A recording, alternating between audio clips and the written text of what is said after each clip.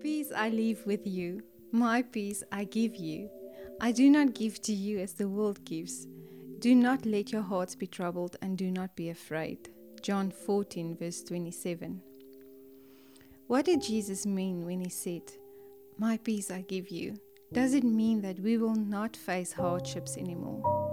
That only smooth and calm waters lie ahead of us? To me, it means that in the midst of stormy waters, He will be my anchor.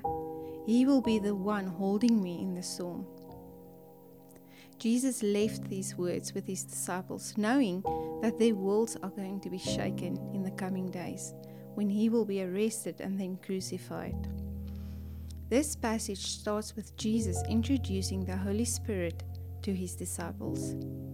The world cannot accept Him because it neither sees Him nor knows Him. But you know Him, for He is with you and He will live in you. 17 years ago, we were getting ready to go into missions. I was pregnant with David and Michael was almost 3 years old.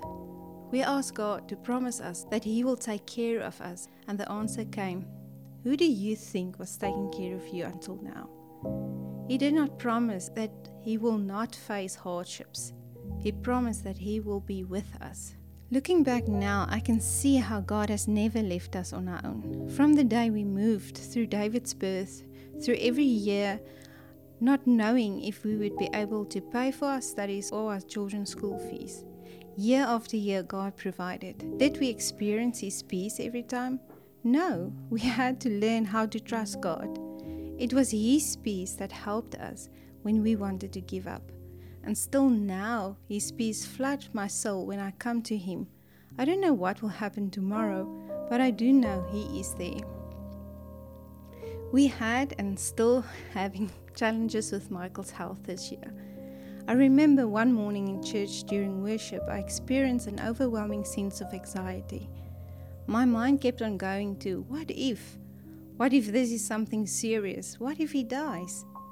And then all of a sudden, I just experienced this reassurance of, will you trust me? At that moment, I knew that I wasn't capable to change the situation and that I need to surrender my child to God. We often sing, I surrender all, but do we really surrender all? The moment I surrendered, I experienced peace flooding over all my anxieties. Did the situation change? No. While preparing this, we were waiting for bone marrow results. But I now know that no matter what happens, I am not alone and that my Lord will not let me go when the storms come. Peace I leave with you. My peace I give you. I do not give to you as the world gives. Do not let your hearts be troubled and do not be afraid.